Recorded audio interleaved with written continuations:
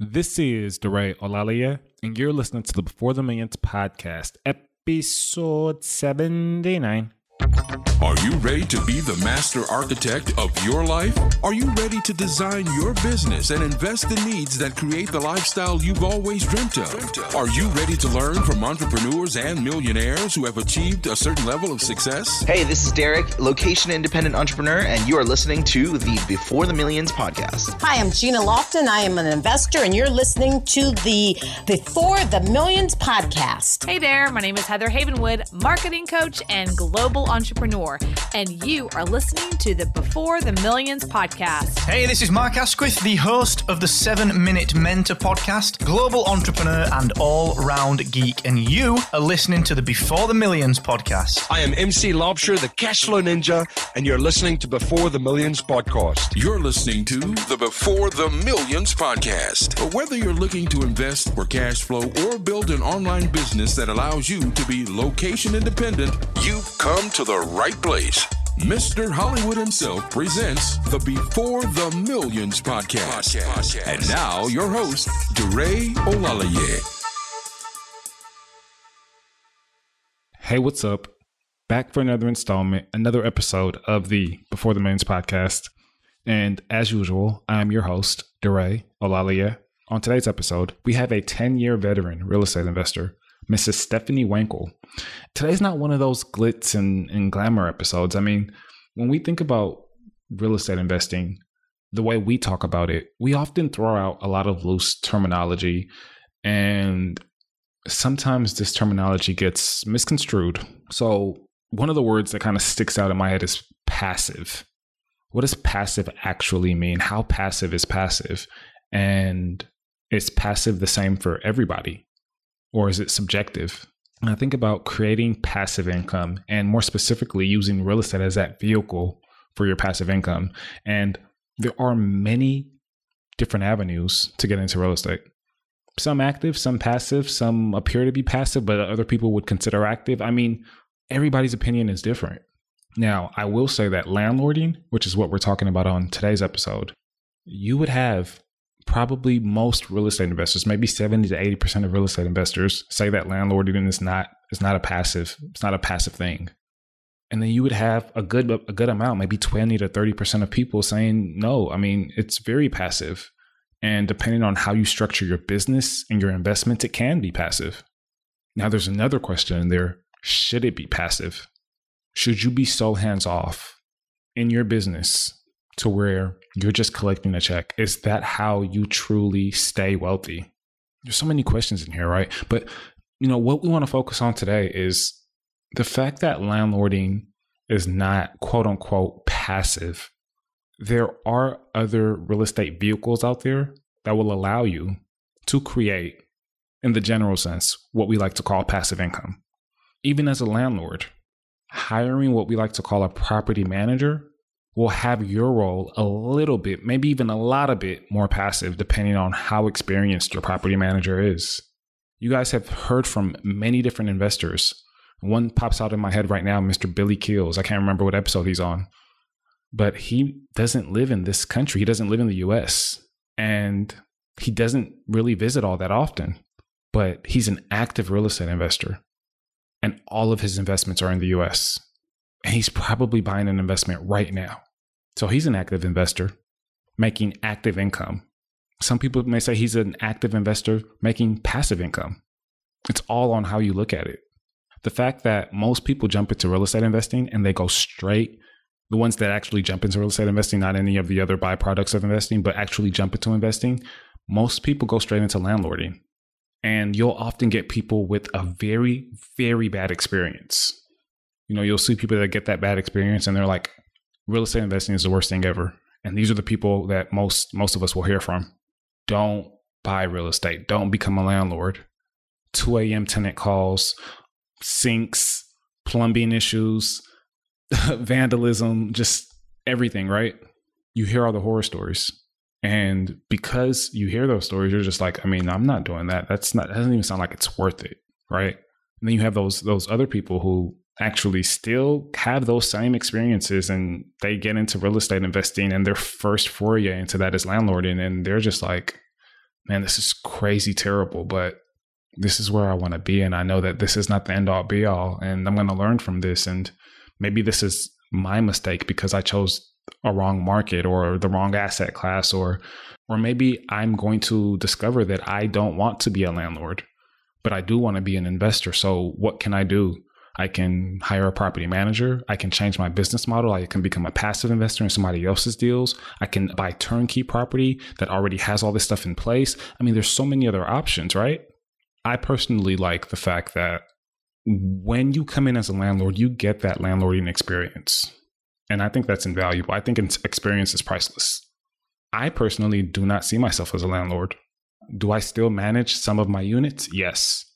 But I've learned over the years that that's not what I want to be doing. And I'm able to speak to you guys, with hindsight. And I'm just like, man, I wouldn't have done things differently, but how I would do things now with the new knowledge that I've gained is what I'm telling you guys, is what we're talking about today. So we're going to talk about some horror stories. I mean, I have a few. I know you guys remember back a few months ago, I talked about the fact that a few of my units got robbed. I mean, furniture, TVs, printers, electronics, accessories, everything just gone. And that same week, I had property that was vandalized. I mean, graffiti on the fence and just terrible, right? And you hear these stories and you're just like, man, like, I don't want to deal with that. That is crazy. And what makes this worse is that I had management in place. So I get a call from my property manager thinking that he is taking care of the situation and has taken care of the situation. And I come to find out, guys, here's another really, really good secret. Always speak to the cleaning ladies or the cleaning crews. Always speak to the cleaning crews. Always create that rapport, build a relationship with them. They're going to tell you everything going on. And that's what happened.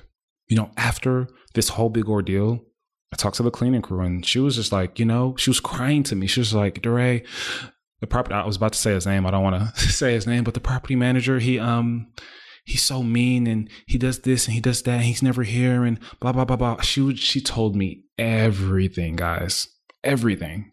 And my jaw was dropped. The police report that I thought he filed and he was, keeping me in the loop on, that report was filed by my cleaning lady. He had never not once visited the property during the whole ordeal.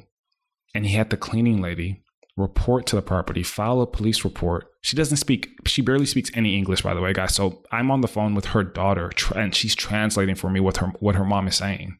I mean, and the fact that it could have been way worse. Who knows what type of people have stolen from the property? I mean, tenants could have been in danger, right? So who knows how bad it could have really escalated? And you think about these stories and these situations that you hear myself and a lot of the guests that come on the show talk about, and you're just like, man, like, is it even worth it? Again, guys, hindsight is 20/20. And I'm the type of person, I never have regrets. Like, I'll take a situation like that and I'll be like, that's interesting. What's the positive here? What can I learn from this? And although there's so much learning that I can do from this situation, that I have done from this situation, I mean, what really excites me is the fact that I get to help other people pick out better property managers. I get to help other people put fail-safes in their plans so that things like this don't happen. I get to help other people pick out the right insurance so that they get their money back or their equipment back immediately. I get to help other people with the nuances of a property manager and landlord relationship and how that should go and what type of documents should be in place to make sure that your property is well looked after. I mean, there's so much value there, right? And this is not value for myself. This is the value for everybody that I'm able to help because of my one situation. So something that may be worth it for one person may not be worth it for another person because another person is like, I'm out of here. I'm not doing this. And then they go back and tell their friends that real estate is terrible. I mean, there's risk in everything, guys. And sometimes that's the cost of doing business. Things are not always going to go right. If they did, there wouldn't be any counterbalance to even tap you on the shoulder every once in a while and let you know that your good moments, your great times in life are really all that great and that you should enjoy them to the fullest because there's no comparison. I've come close to evicting tenants multiple times, guys. And the person we have on the show, Stephanie, she's evicted so many tenants and she lives in a tenant-friendly state. And that's not good for this scenario. For me, as close as I've come to evicting tenants, the fact that I live in a landlord-friendly state, guys, let me give you guys a quick tip in Texas and other landlord-friendly states. It doesn't matter what happens.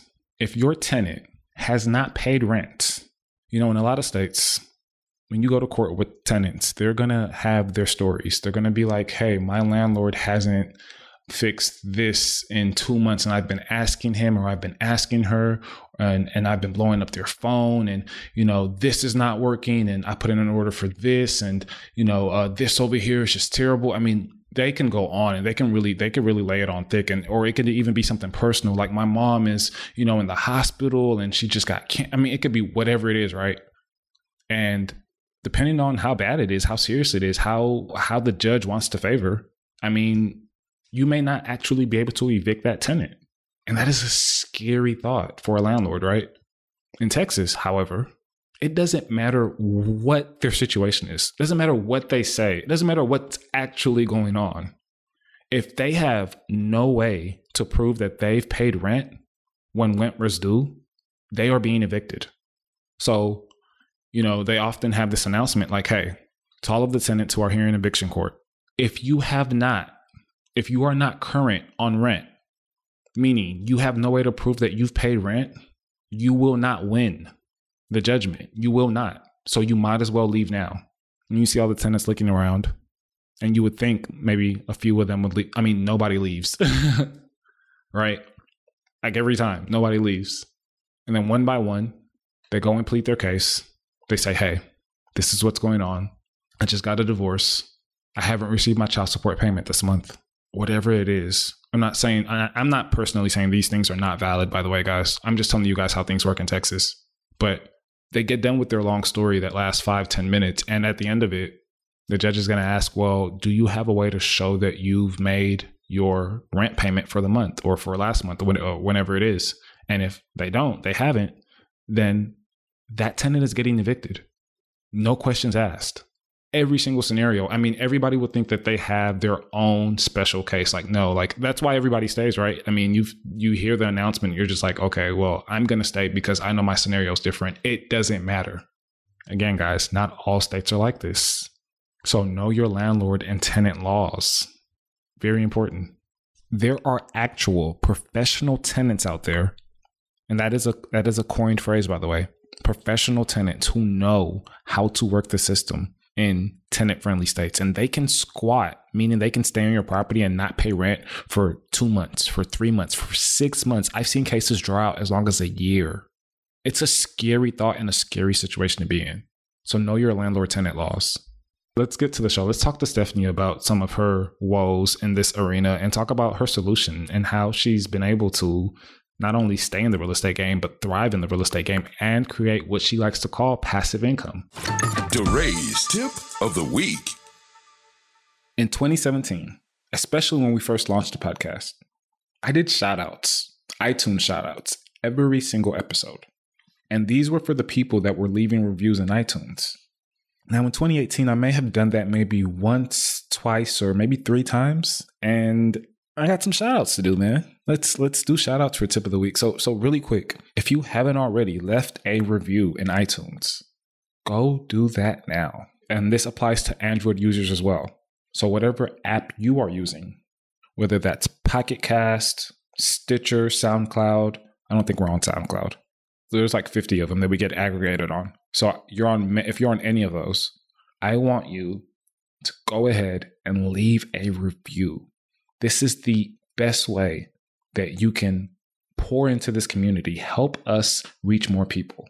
Because what happens when you leave a review, iTunes and these other platforms, they say, okay, people actually enjoy the show. Who would have thunk it?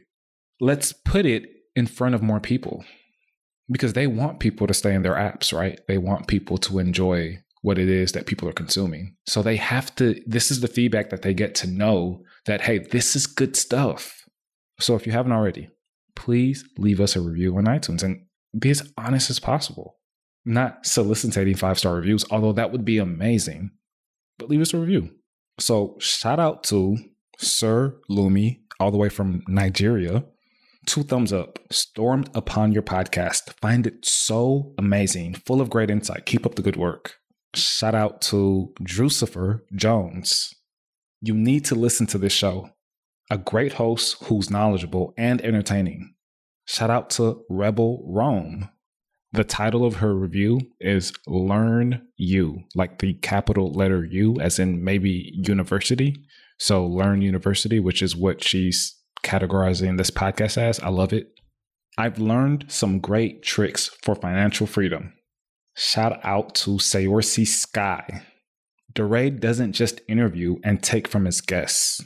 He also provides great insights and obviously knows what he should say and do to help his audience.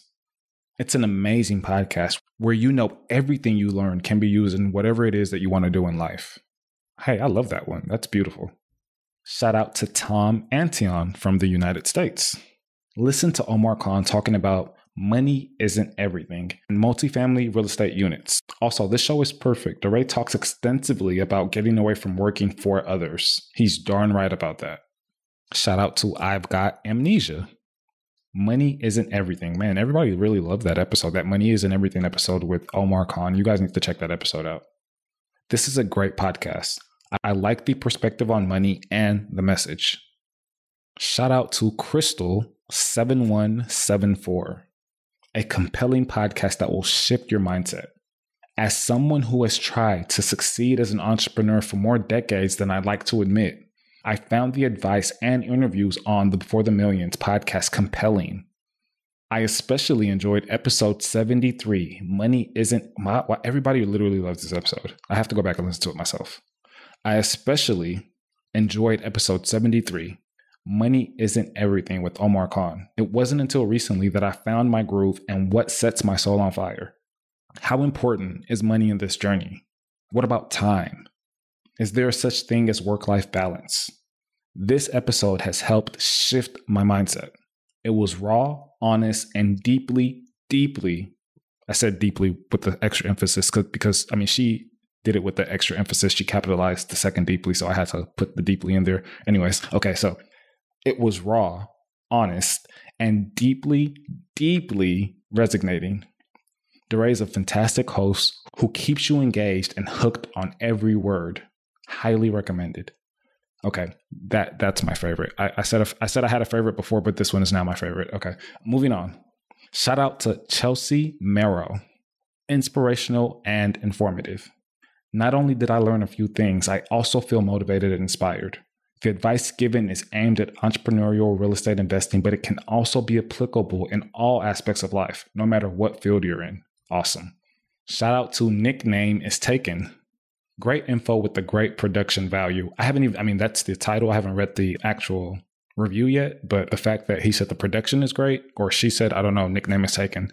This is awesome. This podcast sounds great. Very easy on the ears, making for a pleasant listen. There are fascinating interviews on growing wealth and very motivational messages behind them as well. Love the positivity surrounding crafting your own success story. Highly recommended podcast for entrepreneurs. Shout out to Bowden1818, a fantastic resource for success in wealth. This is an extremely informative podcast that I recommend everyone interested in making wealth should listen to. Without haste, the episode that I listened to featured Ryan G. Wright, a real estate entrepreneur who goes into great detail about hard money lending, along with the good and the bad of that source. DeRay's skills as an interviewer and host were impressive. You can feel the confidence that he knows what he's talking about. You want to be successful, then show up on time, show up prepared, and listen to the BTM show. Man, you guys could be my copywriters, I swear. Shout out to On the Edge I Am. Great show for investors and entrepreneurs. First off, this show is geared towards those ready to take the leap into real estate investing. DeRay is a great host with a great voice, calm and soothing, yet with a sense of urgency that is motivating. Okay. The episodes are broken down thematically, so you can find a topic that pertains to you specifically. Tons of information with real-world applicability. Check out this show if you're considering your investment options. Yeah, baby. Yeah. Shout out to Dizzy2389. Great insights, really enjoyable. Easy listen and solid sound quality. Any entrepreneur can find resourceful information by listening to this pod. Tons of high quality guests too, and the episodes are essentially timeless. Last but not least, and I'm not sure how to pronounce this name, it's JWYNT, so shout out to Joint. I don't know. Okay. This is a great show. The host is very informative, and the information that he is presenting is also accurate. If you're an entrepreneur, you can definitely take notes or be reassured of what you've heard in the past. The host plants the seeds and more or less leaves you with the tools to maintain the garden. Great show. Okay, guys. So if you haven't already left a review, please go to your iTunes directory or whatever podcasting app that you're using. If you're on the computer, visit beforethemillions.com. However you're hearing my voice, leave a review. And if you think that you're using one of those apps that I haven't heard of yet, leave a review, screenshot it to me, and I will post it on my social media. And of course, give you a shout out on the podcast. So there you have it. If you haven't already left a review for us, guys, go ahead and go to iTunes or your favorite podcasting directory and search for Before the Millions and leave us a review today.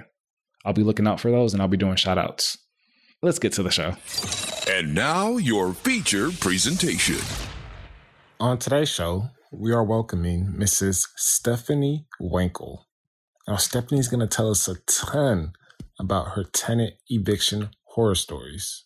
I just want to kind of give you guys a quick glimpse and then we'll kind of jump right in. But how's it going? Things are great. Things are going great. And today's great, nice and sunny. All things are good. I told the listeners a little bit about your story and a little bit about your background, but I want us to take it in the time machine. I want us to kind of just talk about the inception of your entrepreneurial mind. So maybe take it back a little bit further before that and talk about what you were up to right before the inception and right before you thought that you wanted to start your own business. You wanted to become a real estate investor. You wanted to become an entrepreneur. What were you doing at the time? I know it had something to do with software, but take us back. Okay, sure. So I have been in product development for over 2 decades and primarily worked in the corporate environment. But I always had a desire and a bug to be an entrepreneur. I subscribed to Entrepreneur Magazine, and this is kind of before all of this availability on the internet, but I just had a desire. I looked into all kinds of things, franchising, what could I do starting my own business, all sorts of things.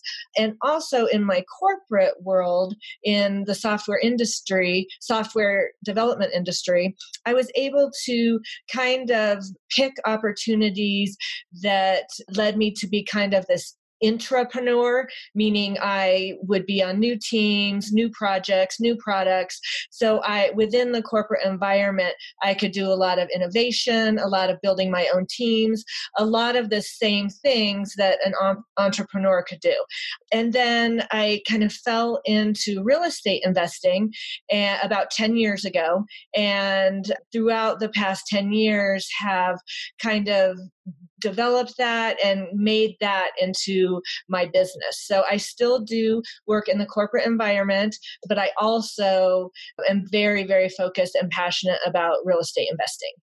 I love that. So you have a corporate job in software by day and you're a superhero by night. Is that correct? Correct. So let's talk about time management really quick, because that's the first thing that I kind of think about is how you're able to kind of juggle both of those things. And I know that there are other things in your life, there are hobbies and maybe family that surround you as well. How are you kind of able to, I guess, put everything in and, have enough time for everything and still feel like you're definitely contributing or participating in everything that you look to do?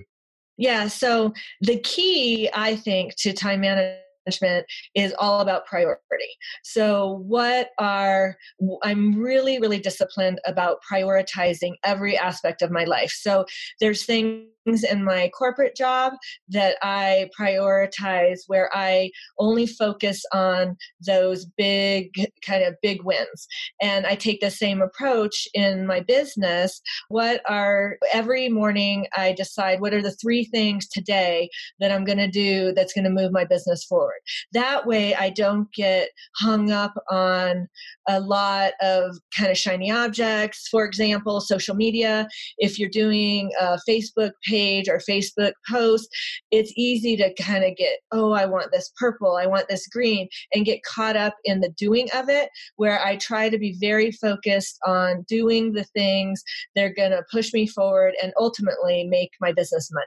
I love it. I love it. I love it. Now, starting out, Stephanie, I mean, you just had a full-time job in the very beginning. You were not a real estate investor, and you thought about and you approached and you researched so many different ideas. What kind of got you to say, hey, this real estate thing seems like the best option out of all these things that I've been researching. I'm going to go down this path. And then what did you initially do in the real estate space?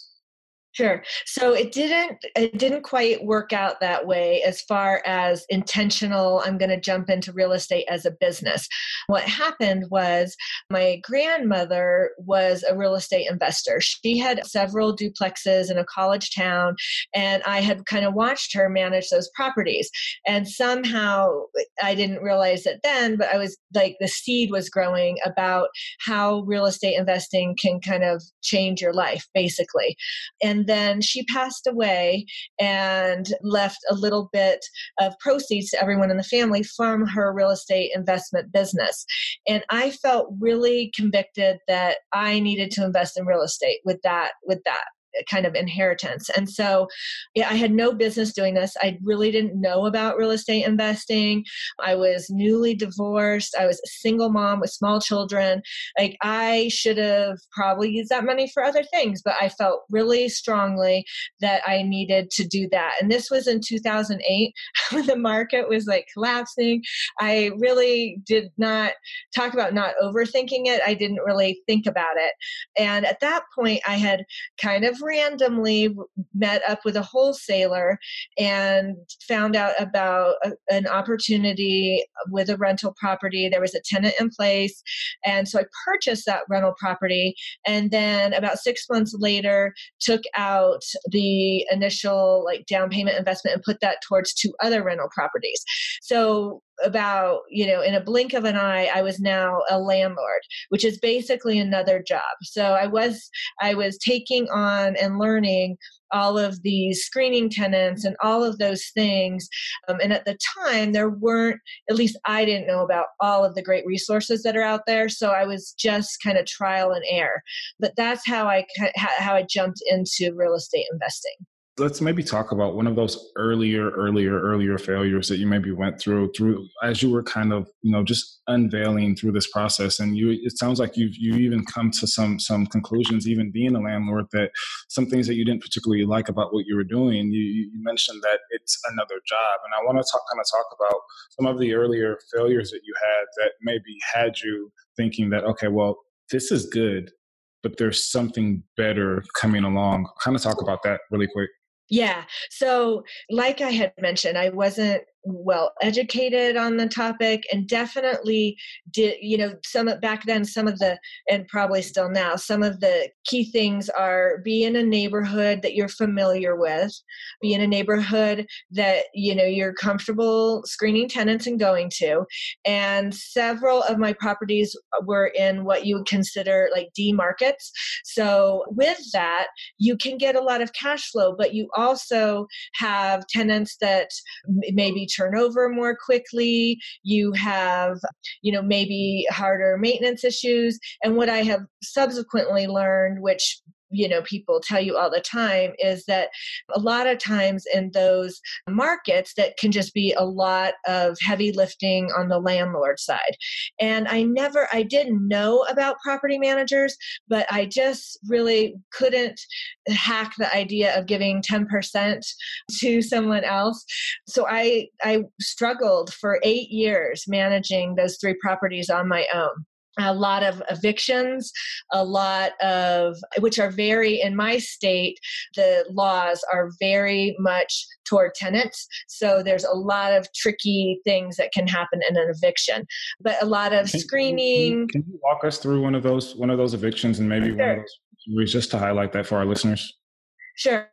Unfortunately, I've been through several, but in a state that is not landlord friendly, like Colorado, the tenant, if they know anything about the laws or the system, they can actually stay in your property for an extended period of time, like up to a year, if not longer. And the process is very, very dictated. You have to go through this process of giving them a 3-day notice that you have to post on their door. You have to prove that you gave it and the time that you gave it. And then if they don't move out, you have to start the court proceedings, which means you have to get a hearing. You have to go to a judge. And before you can even get the tenant out, you have to do all of those things to then be able to get a sheriff to go with you to the property to get the tenant out. And you have to be very cautious. You can't touch any of their belongings. You can't put even if they haven't paid rent in like 6 months, you can't put their belongings anywhere. You can't, even if they have left, you have to do all of this due diligence, or could be open to being sued. So it's very, very tricky, which is why, amongst other things, it's so important to qualify and screen your tenants, because that process is, as you can imagine, very adversarial, and you don't want to be in the business of kicking people out of their home. It's just really rough to kind of go through that. Yeah, for sure. And I think about the fact that there's a vast difference between tenant-friendly states and, landlord-friendly states. And I live in Texas. I live in a landlord-friendly state. And, you talk about the process that you go through. And, we don't have to go through, even a tenth of that. And I want to talk about maybe the emotional roller coaster that maybe had on you, the psychological effect that had on you as an early real estate investor, and how you were able to kind of push through. Was it an effort on your own? Did you have an accountability partner? Was there a system? Was there a group? Was there somebody around like, hey, like, Stephanie, this is okay. Like, this is what happens. And, you go through this, and you're going to have good days. You're going to have bad days. You're going to have good tenants. You're going to have bad tenants. No, I had no one. I had no one that I knew of that was doing this. I didn't know anything, and it was traumatic. People are not happy when you're kicking them out, and so it's extremely adversarial.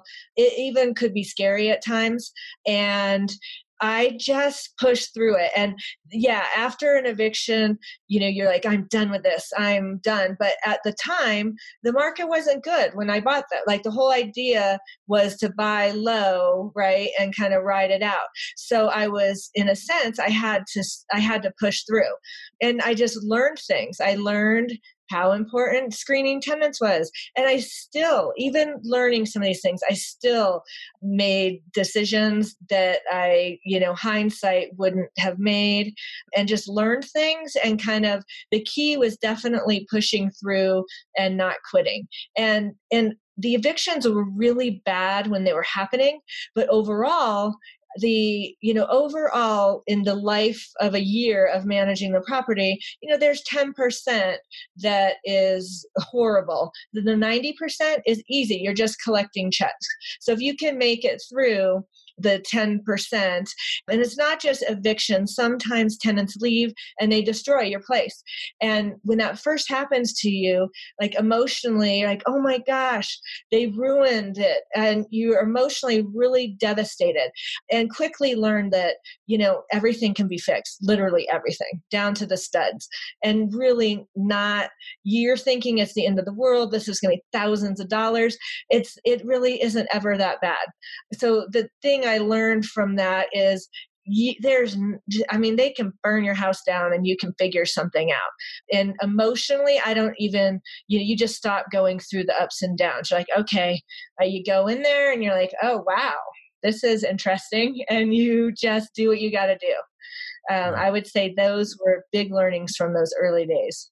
Yeah, I love it. And so let me ask you this. Through all the bad tenants, through all the squatters, through all the evictions, through all of the people just trashing the place before they left. Stephanie, is it worth it? It is 1,000 times worth it.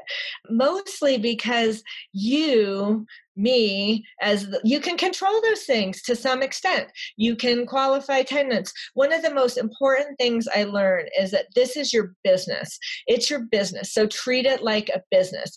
I didn't do that for a lot of years. I would get calls, my sad story, I'm in the hospital, and I would go, okay, and that would go on. And then it would lead to this. This is a business. Just, you don't have to be mean. You just say, oh, that's a bummer. Your lease says you need to pay by the 5th. Shoot, we're going to have to start charging you. Like, you're a business and you have to treat it as such. And when you look at it that way, it kind of changes your reference, and you're no longer emotionally attached, and you can do what you need to do to manage your business and manage it well. It's kind of just how you look at it and your mindset of treating it like a business instead of, you're not there to help people. You can be nice, you can be gracious, but this is actually a thriving business that you make an agreement, they make an agreement, and you got to treat it like that. Got it. So Stephanie, kind of put a bookmark here because we're going to come right back to this, but I want to walk to present day. I want to talk about what in totality your business looks like and what it comprises of. And I know that you mentioned earlier that, landlording is a job, and I don't think you landlord anymore. So maybe kind of talk about what your business looks like today and how you've progressed through this journey of landlording and where you are now. Sure. Well, one of the great upsides of these initial 3 properties and landlording them and learning that that's not passive income, right? It truly isn't. I'm getting all the benefits of real estate as far as you've got tenants paying your mortgage and paying the expenses. So I had cash flow coming in. I had all the great tax benefits that real estate affords you, and a large amount of appreciation. From 2008, 8 years later, the market goes up, and then I'm sitting on a nice bit of capital. And what happened was, after 8 years of landlording, I was landlord fatigued. And what a lot of people, was good strategy to buying real estate is finding fatigued landlords because you can get a deal, right? And so I had someone come to me and ask if I was in the market of selling those 2 properties that were so challenging for me. And because I was so fatigued, I had realized, wow, they have significant appreciation. I could get out of this business. Instead of thinking I should have hired a property manager, and I could have done a lot of different things. But what I ended up doing was taking the appreciation from those 3 properties and 1031ing them into other properties that were different to manage. So I 1031 exchanged into a VRBO in a ski resort here in Colorado. I exchanged into a suburban house that was closer and easier for me to manage. And so I 1031 those and still managed them and was able to do that more easily. And then those also appreciated.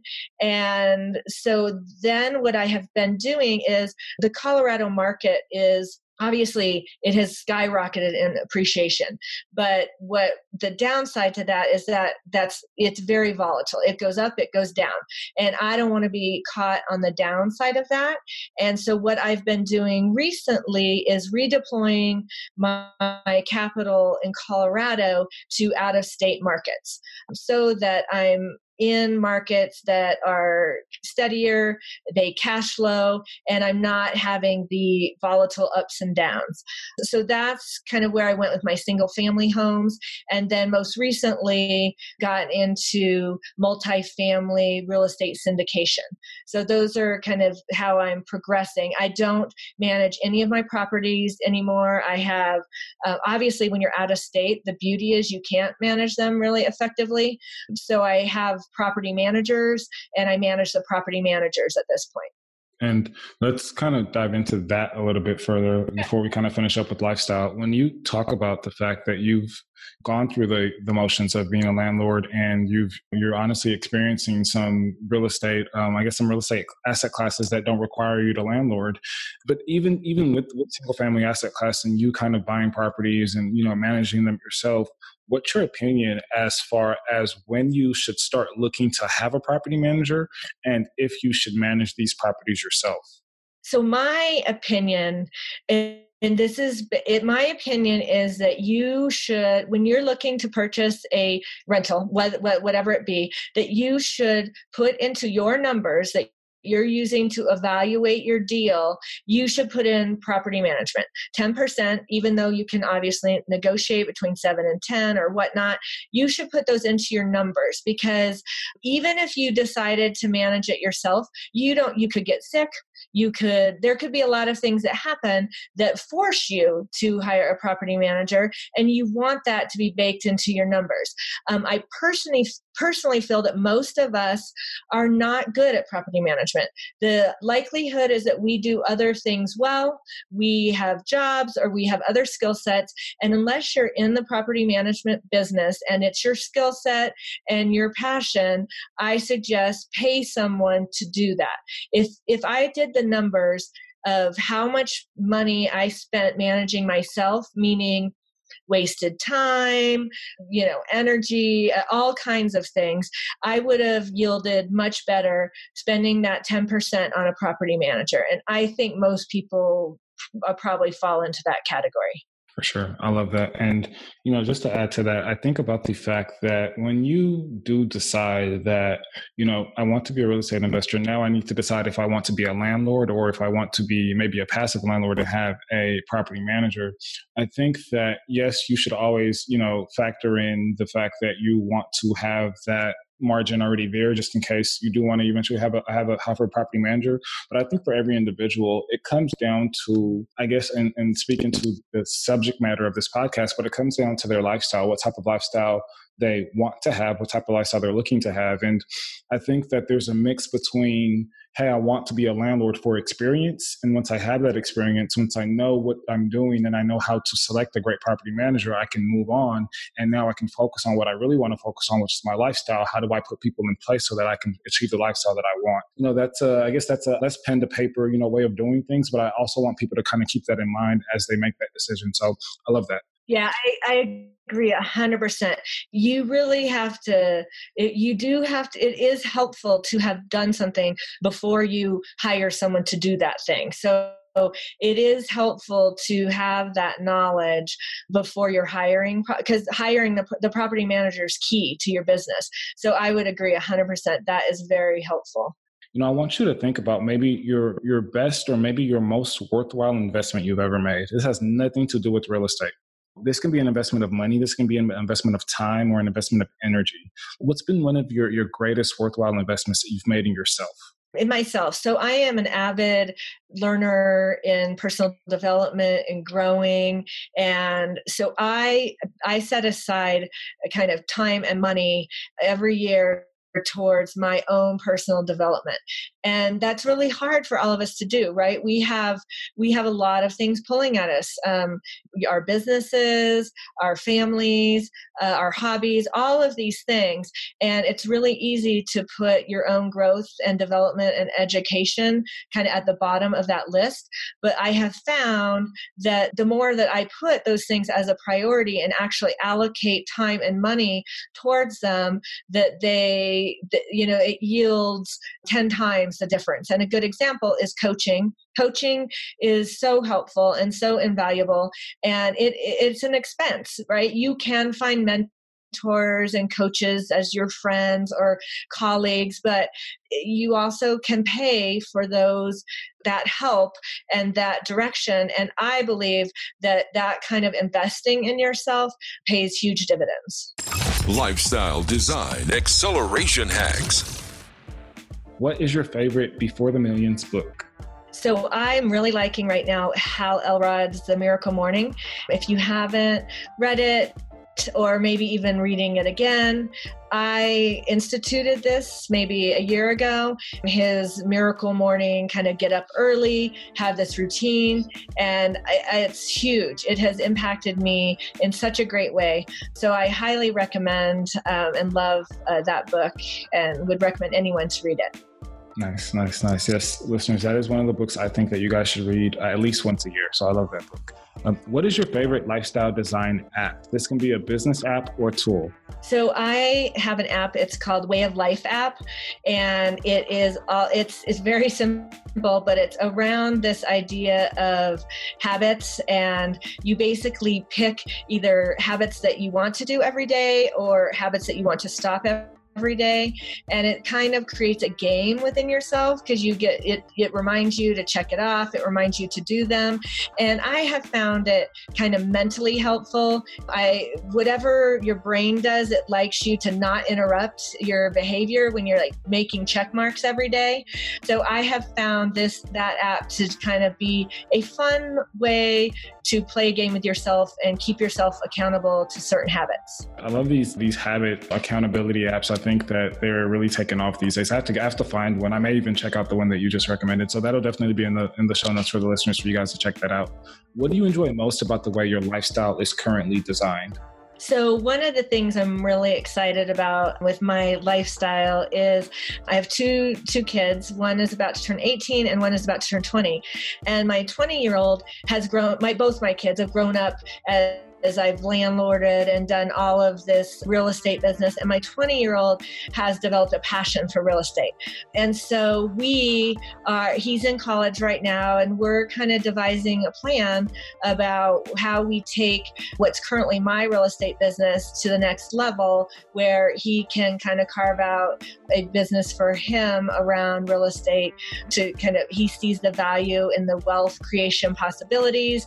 And so I just love the idea of this family business lifestyle idea where we're, all talking about this thing, real estate, that we're passionate about and making our dreams come true. So that's one of the things I'm really excited about. What were the sacrifices that you knew you had to make before the millions to get to where you are today? I think one of the sacrifices you kind of alluded to earlier is around time and energy, right? We all have 24 hours in a day. We all have limited energy. So whatever we're doing, whether we're 100% focused on our business or we're balancing that with a full-time other job, or however we're carving out this lifestyle that we want, we need to identify time and energy. And sometimes, depending on what stage you're on, you just have to give it a lot. You have to give it a lot of your time and a lot of your energy to start and to make headway. And those can be sacrifices to, maybe doing something with friends. And there's kind of a season where you have to work really hard and get things started. And I think those are sacrifices that you need to balance and, kind of trade-offs that we all need to make. Who was essential to your growth before the millions and why?